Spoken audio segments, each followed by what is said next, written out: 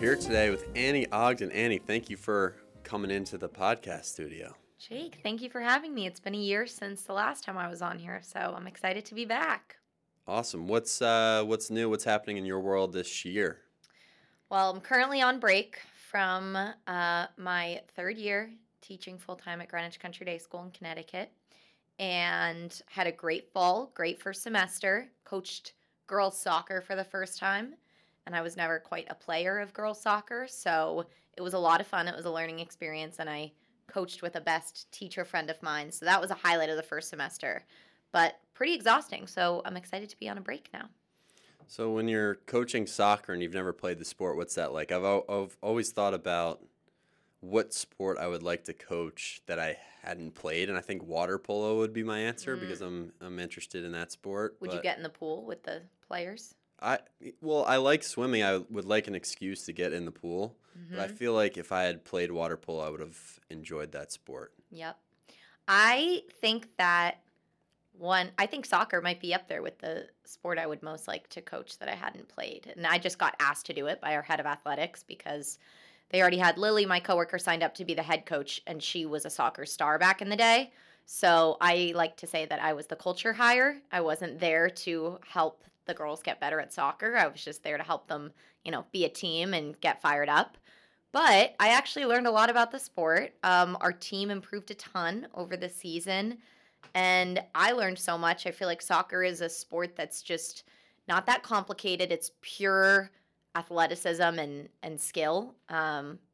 So I thought it was really awesome to watch, and it made me more interested in watching the sport as a whole. So would you like to coach again? Would you come back next year? Totally. Yeah. I'm committed to this team. The hard thing about coaching JV, though, is I realized at the end of the season, all the players that I absolutely loved and got to know well and wanted to coach again, by definition, if you're playing on a JV team, your goal is to not be on the team again next year. Your goal is to make varsity next year. So coming to terms with the fact that our best players, of which there were many, are probably all going to try out for and probably make varsity next year, that broke my heart a little bit, but I think it's the circle of life.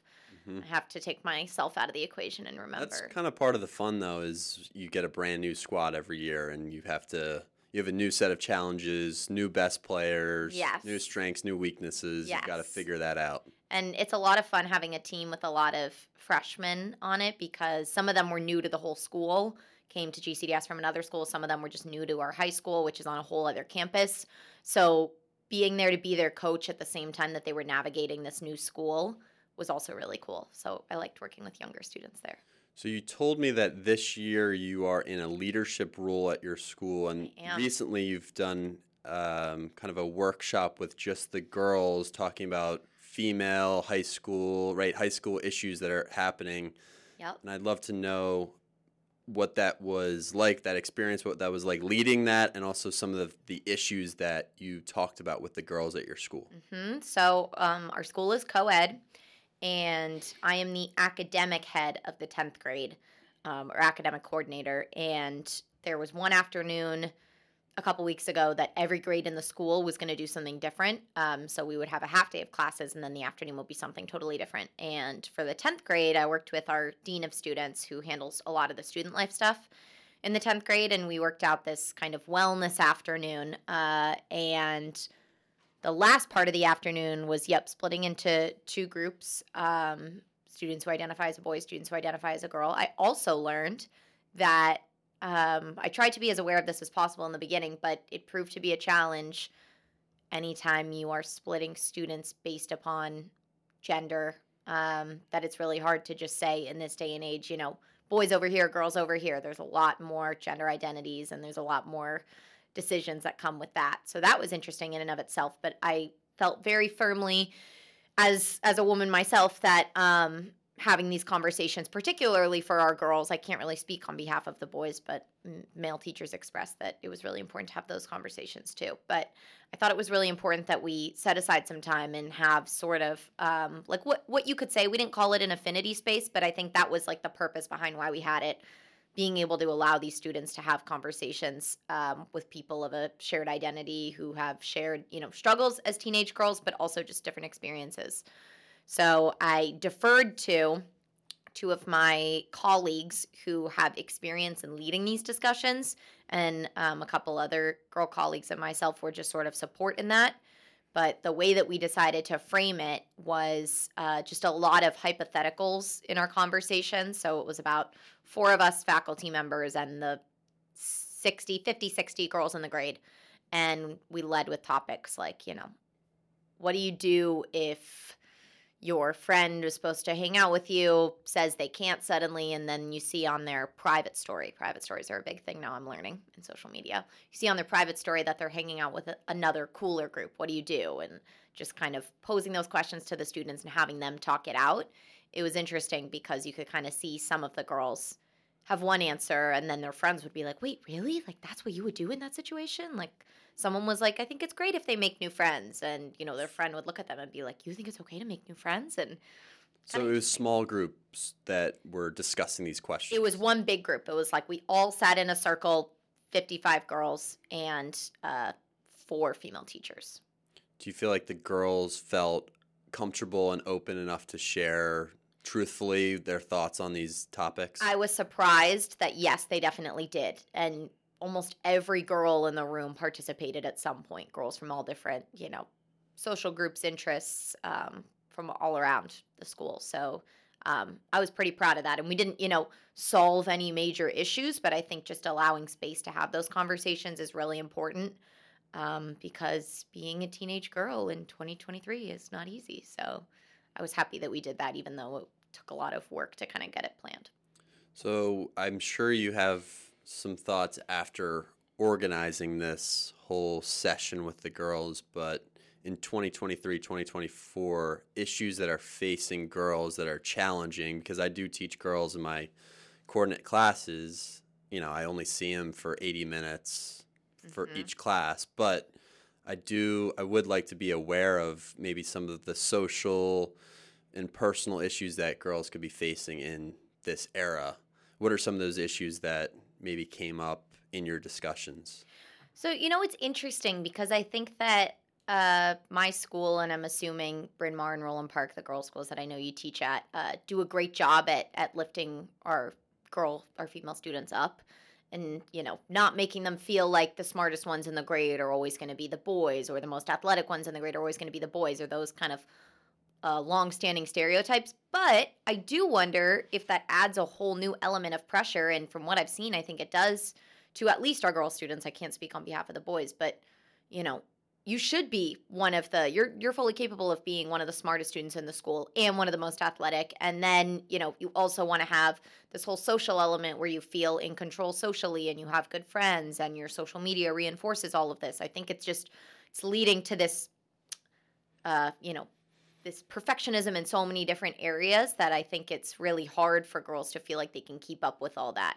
And I see that even carrying into later in life expectations for women and maybe men too, but for women especially, like you need to be able to have it all, right? Like even in my 20s, I'm seeing a lot of my friends and myself struggle with, you need to excel at your job and you need to have fun on the weekends and you need to, even like I grew up with social media. There's still like social media of like, what are you doing? Keeping up with your college friends and having them all see wherever you're living, how much fun you're having, blah, blah, blah. So I definitely think that those like that compounding of expectations on girls today, maybe it's always been there, but I think it's especially there today because it might be a unintended effect of a lot of like feminist women's movement efforts to tell girls, you can do this, you can do that. And so then girls are looking around saying, okay, well, I have to do all this. So a lot of these issues are stemming from social media, you think. Here's another question is if we know that certain things are damaging for our mental health or just bad in general, like why aren't some of the younger generations of girls saying, look at all these mental health issues with teenage girls, why don't we just get off social media and live our lives like they did before all of this started? I think that's a really hard question to answer because one thing that I think is a common misconception is that young people don't realize how toxic social media can be. I have seen from talking with students, they fully realize that. They know that social media can be really toxic and they can look at a photo of someone who seems like they're living a great life and say, this is just a highlight reel. I know this isn't their whole life, but something about it still makes you want to strive to have that. And at my school at GCDS, we recently this year implemented a phone policy where students drop their phones off with their advisor at 8:15 in the morning, and they don't get it back until 3 o'clock. So even in a free period, even in between classes, even during lunchtime, not allowed to have their phones on them at all. And that's certainly been an adjustment in the school. And even though not all kids like that rule, if you ask them, like, do you think that this is productive or do you understand why we're doing it? They almost all say yes. I wish we did that at Gilman. I wish we dropped our phones off at the beginning of the day and then got them back later. The really hard thing is it just proves how addicting it is too, because students can tell you, I know that it's in my best interest for the school to have my phone throughout the day or for me to not have it on me, but I want it, you know? It's interesting because every time I've just brought this issue up with colleagues here at Gilman, like what if we put our phones away at the beginning of the day and got them later? It's always just like that will never happen because parents need to reach their child during the day. And for the most part, when you see kids texting during class or whatever in the hallways at assembly, it's to their parents. Like, oh, I'm going to pick you up at 3 instead of 3:30 today, whatever that means. But I'm surprised that your school was able to get around that whole conversation about the parents. It's a daily struggle for sure. Every single day, I have some issue that goes on with a phone. And it's almost always, I have 8 advisees. I have a clear bin where all their phones go in my classroom. And, 10 times a day, I find myself looking at it and being like, is that 8 phones? And then you're like, okay, well, no, that's 7 phones. And, there's one black GCDS phone case missing. Which advisee is that? And they came in late and I need to track them down. And I was teaching when they tried to drop their phone off. Or maybe that's just the lie they told me. It's definitely not easy, and I think as private schools, we really are like if we want to talk about it like a business, the customer is ultimately the parents. So if the parents didn't buy into this policy, it's very hard for the school to say, we're taking your kid's phone, and if you don't like it, tough luck. So it definitely requires getting parents on board with it, and some kids will say, my parent hates this phone rule. My parent thinks that you shouldn't have control over my phone. But for the most part, there's a lot of buy-in. And if kids need to reach their parent, they can email them, they can go to our front desk and call them, or if I have an advisee come in during lunch saying, can I text my mom really quickly? Of course, my answer is going to be yes. But even I'll see they're texting their mom and then suddenly they're, Snapchatting.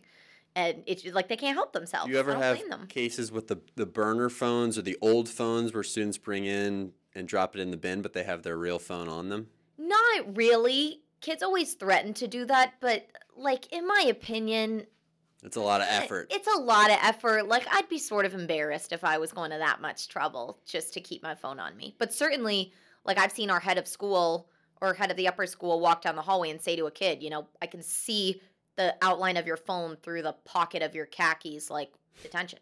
Really? Yeah. So it's been a big adjustment this year. We have a new dress code, too, that is...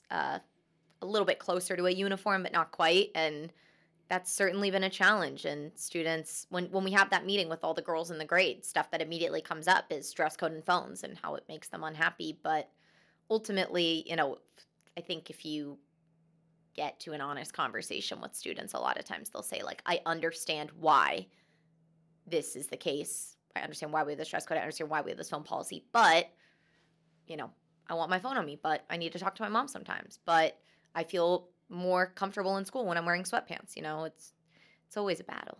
So let's talk about college admissions and pressures about college at your school in Greenwich, Connecticut, what you're seeing there. One of the things I like, but I can see how it is maybe, I don't know if it's toxic or not. It's just the way it is, but I've got the Gilman 2024 Instagram page where everyone's getting into college now, and there's some good schools popping up, and people are excited for everyone. A student at my school showed me that page too that GCDS has. Yeah. Yeah, and it's funny because when I think about that, I think about I even like looking at it. I mean, it's another reason why social media can be beneficial. Like kids that I taught 2 years ago when they were 10th graders and now they're seniors who were just awesome students. It's really cool to see, so-and-so is going to this school, so-and-so is going to that school. Oh, great. I can reach out to them and say congratulations. But I mean, I even remember I applied to college ED. I did not get in and I got deferred, and I thought that was like a rejection sentence at that point. And I remember right after I didn't get in right before winter break. And when we came back from winter break, the kids in my grade who had gotten into college were wearing sweatshirts of the college they got into. And that's a source of pride for them. It was great. But maybe this is just my problem, but I can remember, a girl who was in my physics class walking in one day with a Colgate sweatshirt because she had just gotten in their ED. And I didn't even want to go to Colgate. But I will never forget that moment of just being like, ugh, why can't that be me right now? Just like so excited, wearing my college sweatshirt, feeling like I have that big weight off my shoulders. And the fact that I've never forgotten that moment, maybe that just speaks to how anxious I was and stressed as a high school senior. But I'm sure there are kids that are looking at that Instagram right now over holiday break, refreshing after they didn't get in somewhere and just feeling so bummed. But it's part of what you sign up for at a prep school, because that's really at the end of the day what it is about. You're preparing for college, and this is a big time, this is a big moment for our students who are getting into schools. So, there's obviously going to be stress and pressure and that sort of thing. It's interesting to think about whether all of this anxiety surrounding college is getting worse or getting more intense than it was when I was going to college, or it's just always been like this. Yeah, I think that's interesting too. And the high school I teach at, so Greenwich Country Day was a preschool through 9th grade school for a very long time. They had the extra 9th grade, and then kids would go on. They could either leave after 8th grade, stay for 9th grade, and then be a new sophomore at another high school. But a few years ago, they actually started a high school. They combined with a school that was starting to kind of fail financially a bit. And so now GCDS has this high school that's on a campus 5 minutes away from the traditional school. And this is the 5th year that the high school has existed. So it's still very new. And obviously, when you're building a school, you want to be able to ensure that you have success in a number of different measures. So one of those would be, rates of admission. Do a lot of kids want to go there? Yes, they have that checked off. Another one is obviously college placement. It's a preparatory school. And there are other preparatory schools in Greenwich, Connecticut that also have amazing college admissions. So the idea is that GCDS wants to be able to say, we have a lot of success with our college counseling office and with kids getting into schools that they want to go to. So, part of that might be, obviously, do our kids get into the most competitive school? How many kids at Greenwich Country Day are going to an Ivy League school or Ivy Plus or NESCAC or whatever low acceptance rate schools? But we've also tried to put an emphasis on finding the right fit for students. And so I think, what is the rate of students who go to a college after GCDS and stay there for 4 years, meaning college placement was successful, they don't want to transfer, they like it there, or students reporting how happy they are with the school they end up going to upon high school graduation, etc.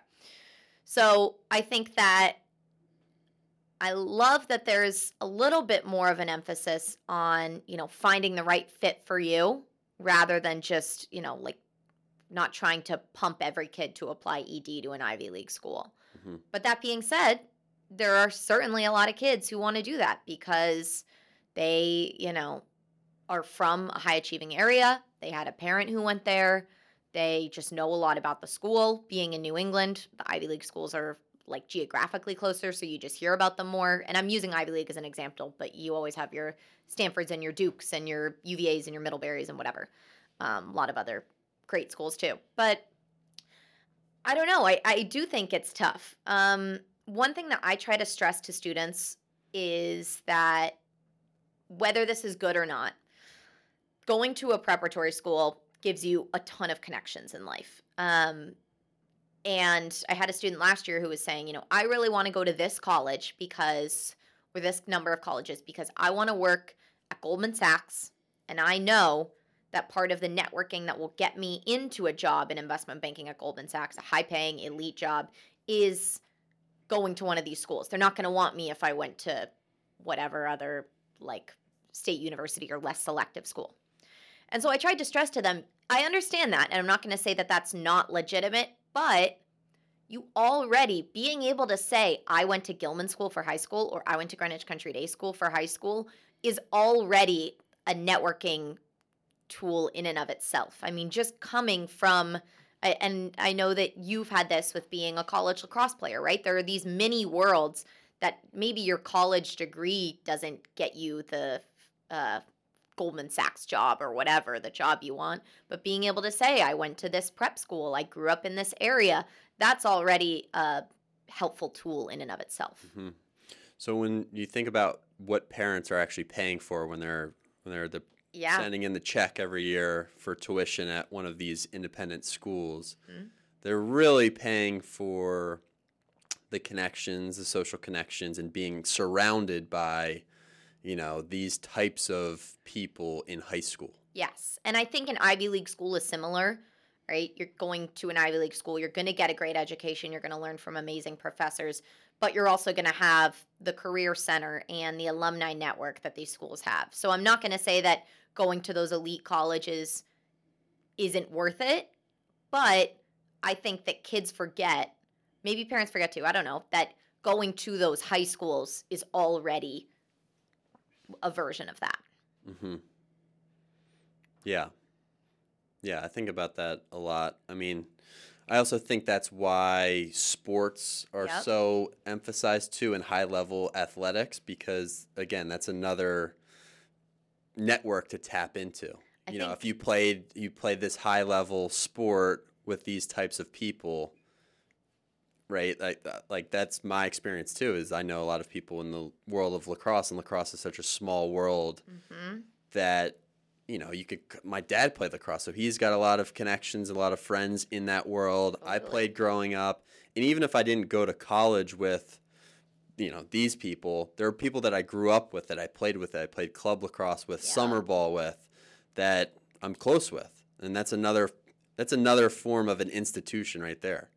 Yes, I think so. I saw a thing recently that the word of the year, I think on Merriam-Webster or some big dictionary, the word of the year is authentic. I think one of the words of the year should be networking, because I think that's another effect of social media and just the way that these schools are headed, not necessarily in a bad way, but everything is becoming about networking. And like these high schoolers who I teach are making LinkedIn profiles. Like what? They're asking me in the middle of class, can I add you on LinkedIn, Miss Ogden? No?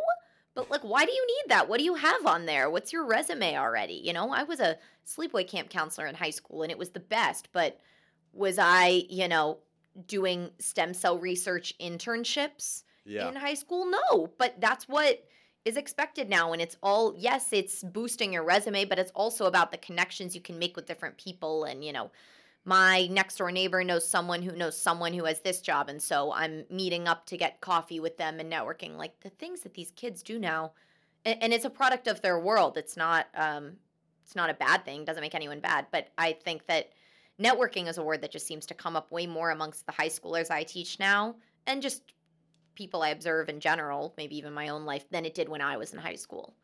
So when you were looking at colleges, what types of questions were you asking yourself? What did you want in a school? Where were you looking? Yep. And then maybe when you got to college, how had your expectations and the reality, like was there a difference there? Yep. So I went to a prep school.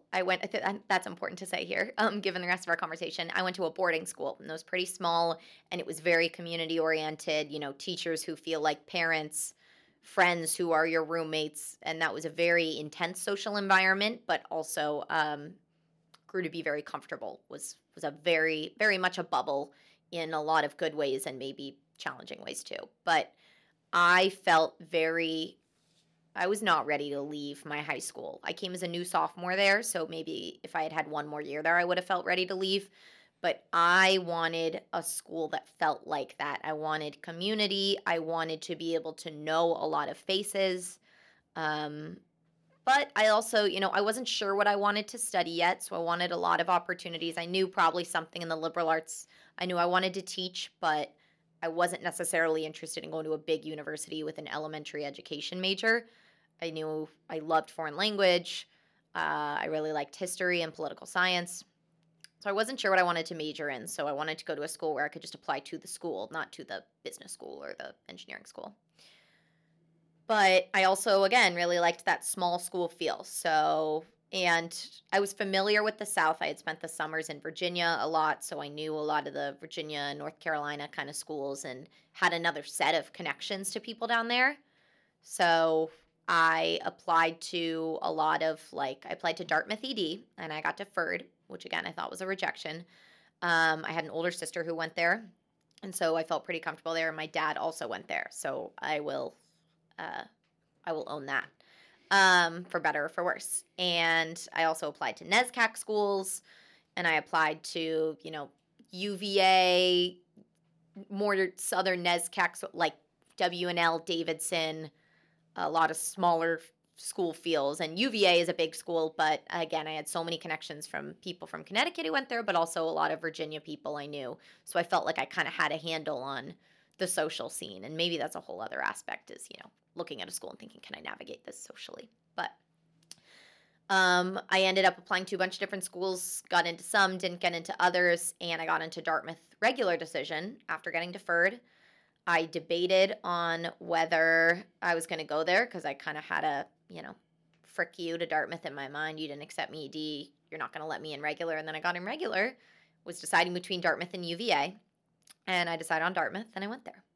And then when I got there, I found that having gone to a prep school made it a lot easier for me to navigate the school academically. But I think that with everyone at those types of schools, I had a little bit of imposter syndrome that it took me a while to figure out because you're surrounded by kids who are, plenty of valedictorians, plenty of really, really accomplished people and really confident people.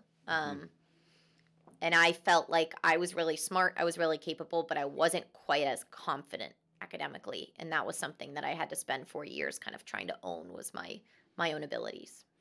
So I'm having this conversation with our CIE director, Mike Molina, in a couple weeks about affirmative action. Which is like DEI, right? Yeah, it's DEI. And we're talking about affirmative action. And one of the things that we want to try to touch on in our conversation, which we're making into a podcast too, is this idea of belonging at an academic institution and how do you create belonging in a learning environment.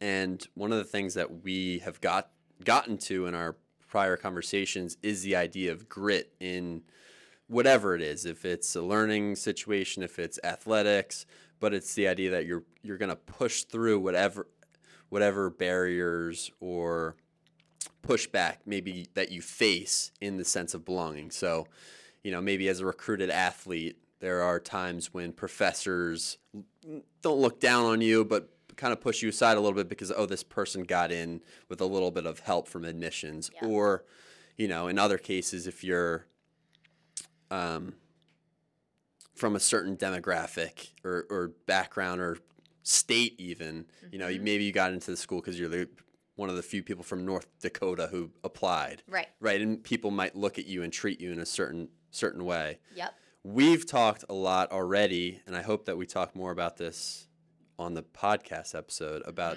grit in learning spaces and how you kind of just have to expect almost that not everything's going to be perfect. Not everyone's going to look at you like, this person deserves to be here. You've got to prove yourself every single time you sit down. Yeah, and I even see that play out now in my professional life. I'm definitely on the younger side of where I teach, and I did an internship in college at the school I teach at now, but I didn't do a fellowship program when I came in. I came in and immediately was teaching 4 sections of U.S. history. My first day of orientation at my job was the day after I graduated college. I went right into it. And sometimes I find myself even feeling challenged at work. Maybe I'm just projecting it on myself, but, do I deserve to be here as a, 25-year-old teaching 4 sections of U.S. history? The other U.S. history teacher is a veteran teacher who, has a couple master's degrees and a lot more experience than I do. And I felt that in college too. And I think that what I have landed on is, I mean, in one sense, if you don't have confidence in yourself, it's really hard to expect other people to have confidence in you. So the fake it till you make it, I think, is kind of important. Yes, you want to be honest with, you know, I don't have everything perfect. I talked the last time I was on here about that floating duck method. Everyone looks like they're a duck floating at the surface, and everything's easy breezy for them, but beneath they're pedaling. And so that's one aspect of it. You know, you've got to own when something doesn't come super easily to you, or I think it's important to own that, in the sake of like a communal space, but you've got to have confidence in yourself. And so part of that is doing whatever you got to do to hype yourself up, whether it's daily rituals, whether it's, you know, journaling, whatever, to remind yourself of that. But also, I think surrounding yourself with people who support you and hype you up and remind you of, you know, how qualified you are to be in a place is really important. So I had amazing, amazing friends in college who we really just lifted each other up and still do. And we all have very different interests, but hype each other up in whatever our job is or whatever.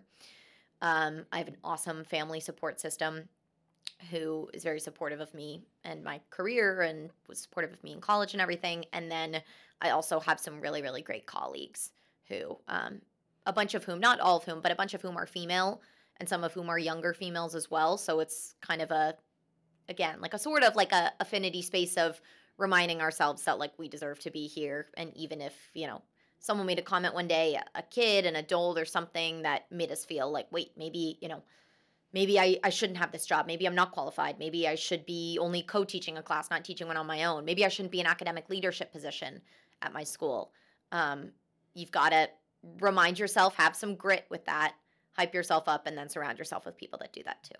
Yeah, I think that's a good answer. And I think just rewinding a little bit to like the pedaling idea, the floating duck idea, I think what I've learned in teaching, and I don't know if I had these skills or this ability in high school, definitely not in high school, but in college and maybe the first couple of years of teaching, the idea of owning up to your mistakes or saying you don't know something or asking for help does, I think, take confidence. Totally. I think it takes, I think at this point teaching, if I don't know something, saying to my students, I don't know that, I have to look that up. I think that takes a lot of confidence to be able to say that. Yes, it's a major strength. And I teach U.S. history, and I know you do too. And this is a time in our country where it's really scary to teach U.S. history. And I say that to parents on Parents' Night at the beginning of the school year. Like, you know, I'm sure a lot of you don't envy the job of teaching American politics and American studies in 2023. My parents were always like, oh God, how do you teach, you know, the 2024 election, or how do you do this? How do you teach slavery? And it's definitely a challenge. And I try to be as honest with my students as possible about, like, you know, even when I'm teaching slavery, I try to say to them at the beginning, you know, like, I do as much research and work and reading as I can and thinking as possible as I can on this topic. But, you know, I did not live during the time of enslavement. I've never even lived in the South, and I am a white person. So I'm trying to approach this conversation really carefully, knowing that it's a really important conversation to have and it's an important subject to teach. But sometimes I even just, if I'm in the middle of teaching something, I'll say to students, like, and admittedly, I'm trying to watch my language with how I phrase this to you all because it's a challenging topic or something like that. I think that not only is important for students to understand how challenging these issues are to teach, how many different narratives there are, but I think it hopefully can encourage them to always think critically about what they're learning and challenge single-sided narratives and search for, you know, another lens through which to see things as well. Yeah, you made me think of something that we've talked a little bit about before, but I think having a relationship with your students is so important when you're teaching anything, but especially a subject like U.S. history, because I really don't like this idea in the current age that we're in of the gotcha, or people call it cancel culture, but I think it's just more of a gotcha kind of mentality. If I know you, Miss Ogden, as my teacher, I'm not going to be on the lookout for things that you say or things that you do in a classroom environment that trigger me or impact me in a certain way because I realize your intent. And I think that whole conversation of intent versus impact is it's essential in a history class, but just in the world today, I think that's a huge issue. Mm-hmm. Yeah, and teaching students, we do a lot of work in writing in my class because they're 10th graders. They're learning how to write research papers and effective arguments.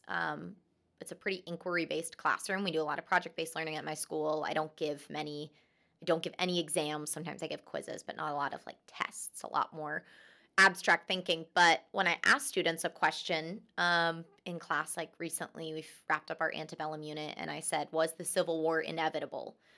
After I ask that question, I say, there are no right or wrong answers.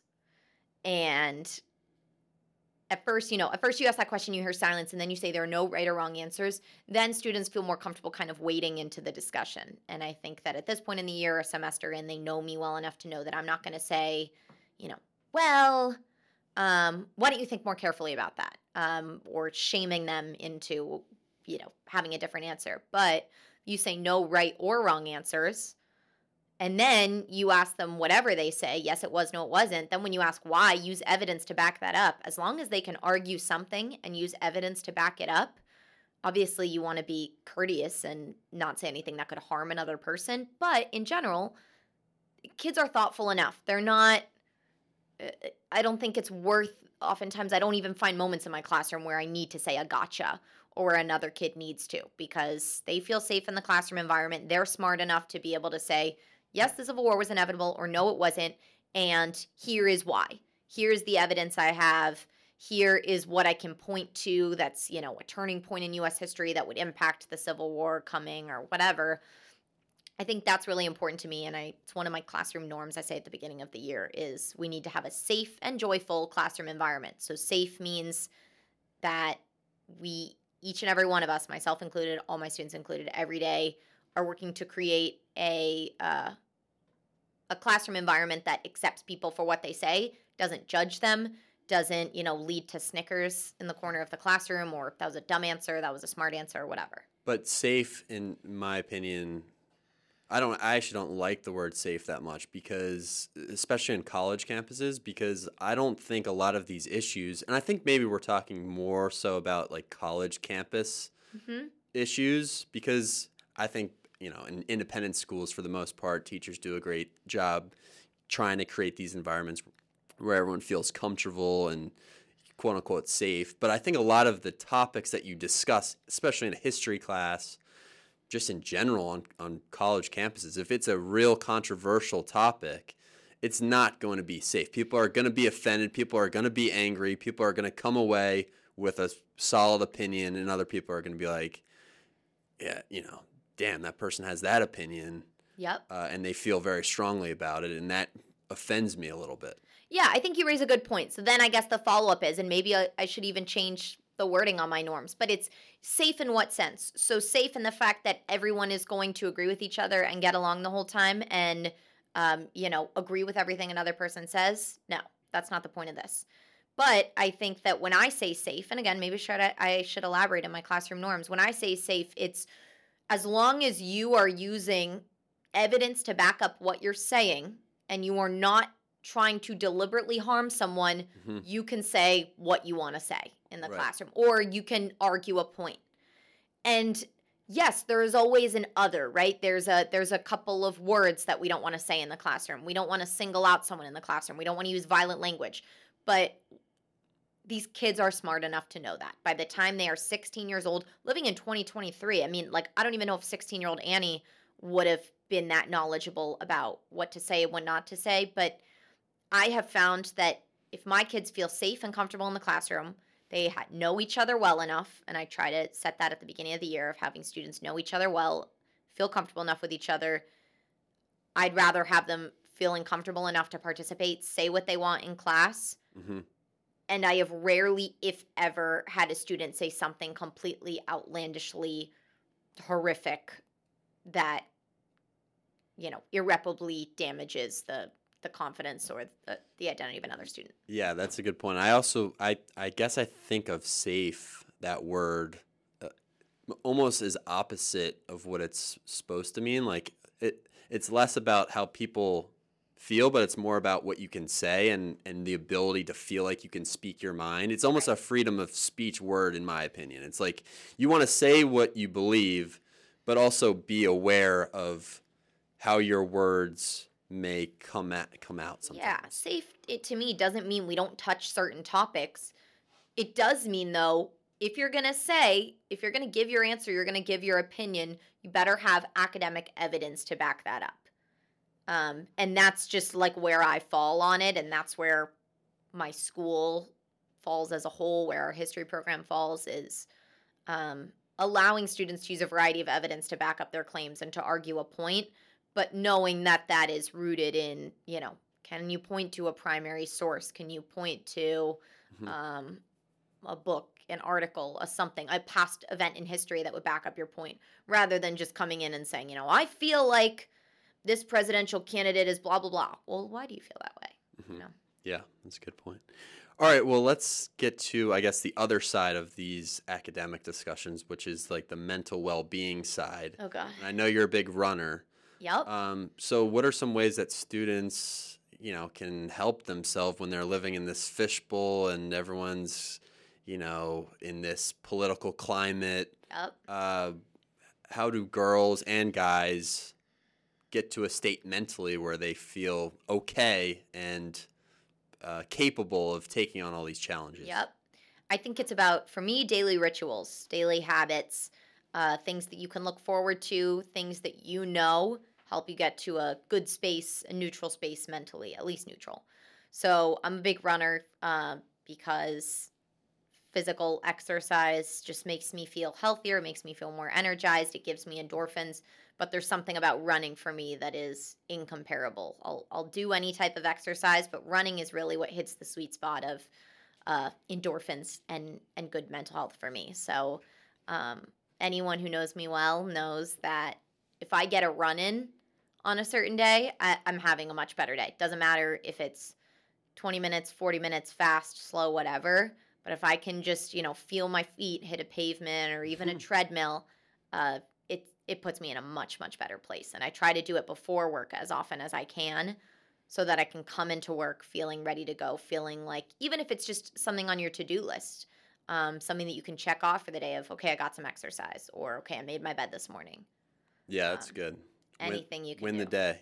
Win the day. Yeah. It's those little things that get matter one victory so much. in before your first cup of coffee. Yep. If I'm ever in a bad mood, go clean my room. Yeah. Makes me feel great. Clean my apartment. Do some laundry.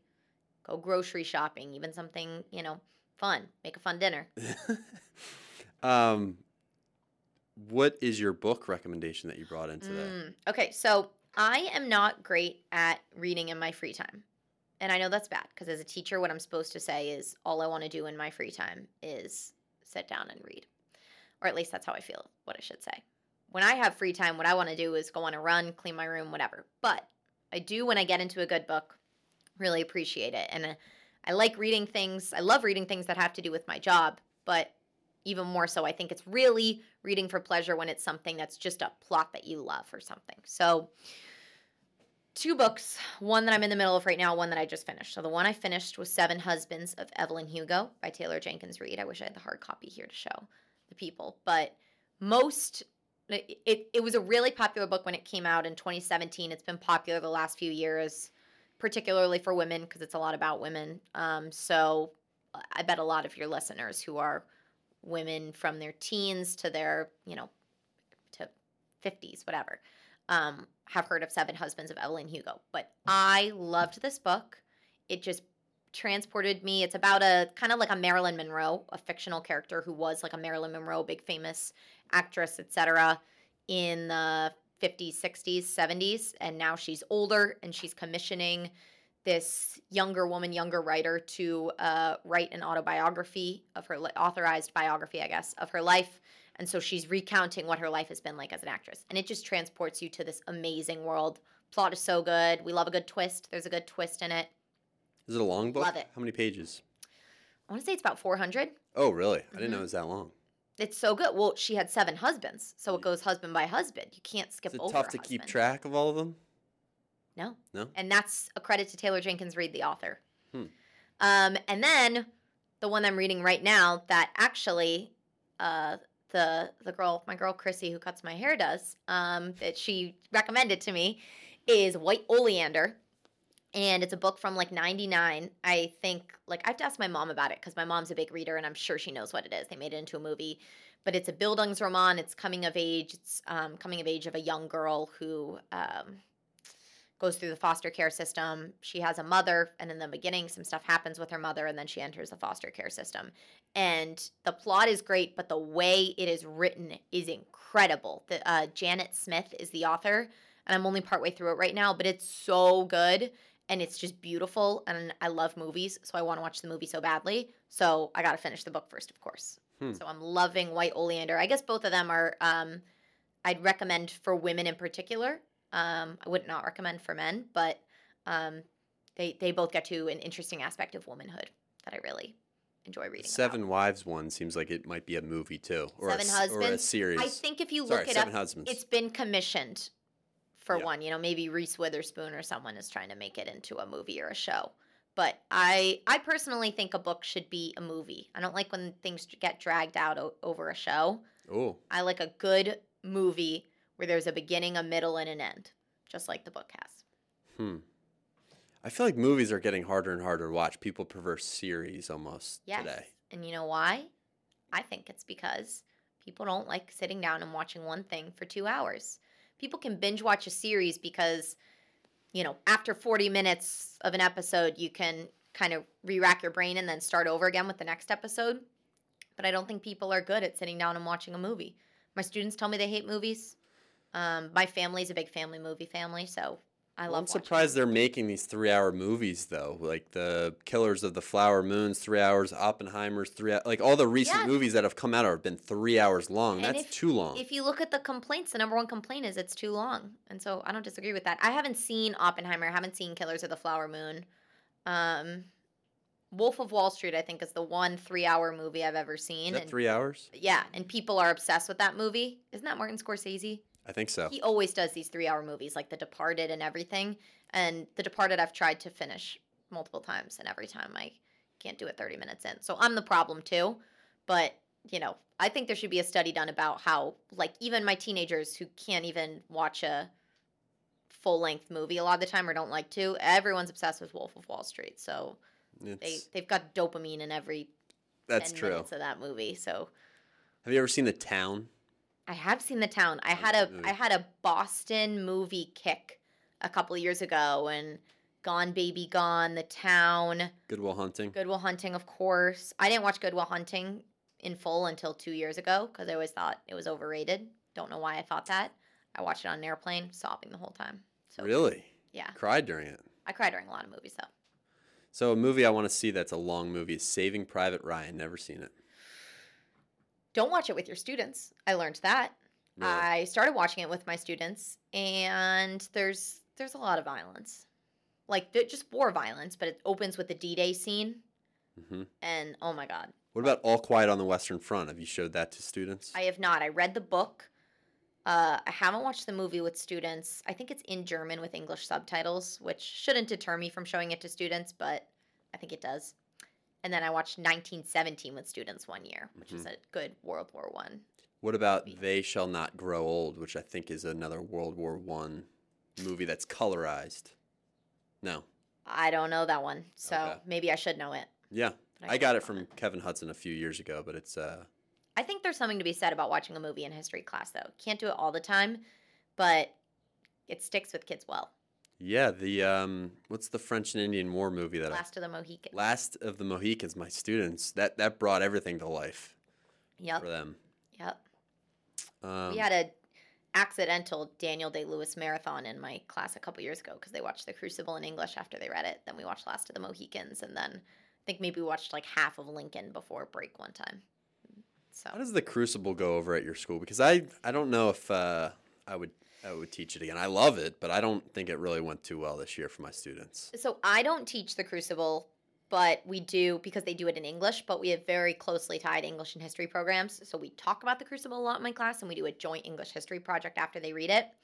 And I think that Uh, it's amazing in many ways, but I think students struggle to read it. I think the story, students can latch onto the story, but the actual, like, reading the play, they don't love as much. I mean, I think the themes are so important and the ideas that are explored, but that's almost second tier to wrapping your brain around the witch trials, which is hard for me even to think about. Yeah, I love teaching McCarthyism, so I like that kind of dual learning that goes on there because The Crucible was written during the McCarthy era. Yeah. But yeah, I wouldn't be surprised if my English program, my school ended up taking a break from it for a year. It's hard because a lot of times you start the year reading it because it's 1600s, but it's a tough way to start the year. To tell them that all of American history is The Crucible is a tough sell. Yeah. All right, let me ask you another question. And this doesn't have to be a super long, like, tangent, which it could be, but... Noted. I'll stop with my tangents. No, I just think it could be a long conversation. Yes. Do you think that this is the most interesting time in American history to be alive? And if not, is there another era that you would have liked to live in? I don't have a neat answer to whether this is currently the most interesting time because I'm not that old. It's one of the only times in American history I've ever lived in. But there's certainly a lot going on right now. I always tell my students living through COVID and stuff, you're a walking primary source for COVID and for plenty of other things. So I do think it's an interesting time. It's hard to say if I would rather live in a more interesting time. Like, yeah, World War II was really interesting. I don't know if I'd want to be around when World War II was going on. That sounds kind of scary. Yeah. Or Cold War. I don't know. I'm not really I haven't latched on to the obsession with AI that so many people have, and maybe that's just my own fault, but that doesn't really interest me right now. I think politically we live in a very interesting time right now. And I try to help students understand that by saying, this is the most divided time in American history, at least in recent decades, but that doesn't mean that you have to be a part of it. It doesn't mean you have to have one really strong-sided opinion and hate the other side. So I like teaching in this time period. Even though it's hard, I love teaching in this time period. What about you? I really enjoyed teaching the Revolutionary War and the lead up to the Revolutionary War. And I think, and watching the John Adams series on HBO and learning just about these figures that the fact that they were all alive at the same time and they all came together with these incredible ideas that weren't, they weren't original ideas. They had read Locke and they had read Rousseau and, they had studied the Enlightenment thinkers and brought all of that together. But I think the fact that all of that happened at the same time is so fascinating. And I know that there were a lot of illnesses and violence and that sort of thing, but I think I would have liked to live during that time. I think that's a good answer. Yeah, it's a good time. Okay, can I ask you a question? Sure. How does music play a role in your classroom? Because you really like to listen to music in class, right? And I know you teach American Lit, American history. How does your own music taste play a role in class? Why do you think music's important in the class or not? Well, I do at the beginning of my English classes, sometimes history, have them write in their notebook. And I like playing light music, maybe not a lot of lyrics, sometimes classical music. A couple weeks ago, I had classical Christmas music playing, and a bunch of the girls in the class were looking at each other like, what is going on here? But I like a light background music when we're thinking, because I think it does. I haven't reached into the science of this, but I think having light, no lyrics playing does stimulate your mind a little bit. And it's also just nice. I don't think that they have that in their other classes, and I think it provides, at least at the beginning of the class, a relief from coming from their math test, I also think, especially with 20th century American history or American Lit, it's a really cool way to teach, to show the music that was popular at the time. I have a coworker who's also an author, Jim Cullen, and he loves, he has a whole book on Springsteen and Billy Joel, I think. But he also does a lot with Bob Dylan, and it's cool to look at the music that was popular during a time and having that give a window into the culture students are learning about. They're living in the era of Taylor Swift. That's a cool primary source for them, is they're living in the era of Taylor Swift. Yes. And I think it will be cool, and I do this sometimes, but I think I should do this more maybe next semester, is use lyrics as a form of poetry, because it really is at the end of the day poetry, and it's something that will make my students realize, okay, this song by, Drake or Rihanna or Taylor Swift or Eminem, whoever you want to, Bob Dylan. Yep. Bruce Springsteen. This is a poem, and if we look at music in that way, I think they'll see poetry and writing and lyricism around them a little bit more. Bob Dylan won the Nobel Prize in Literature. Very interesting. So, yeah, music plays a big role in my classes. Love it. Well, Annie, thank you very much for your time today. Thanks for coming in, Cesare. Thank you for having me back, both of you. Yes. It's been a pleasure. Yes, it's been fun. Thank you so much. See you next time. See you next time.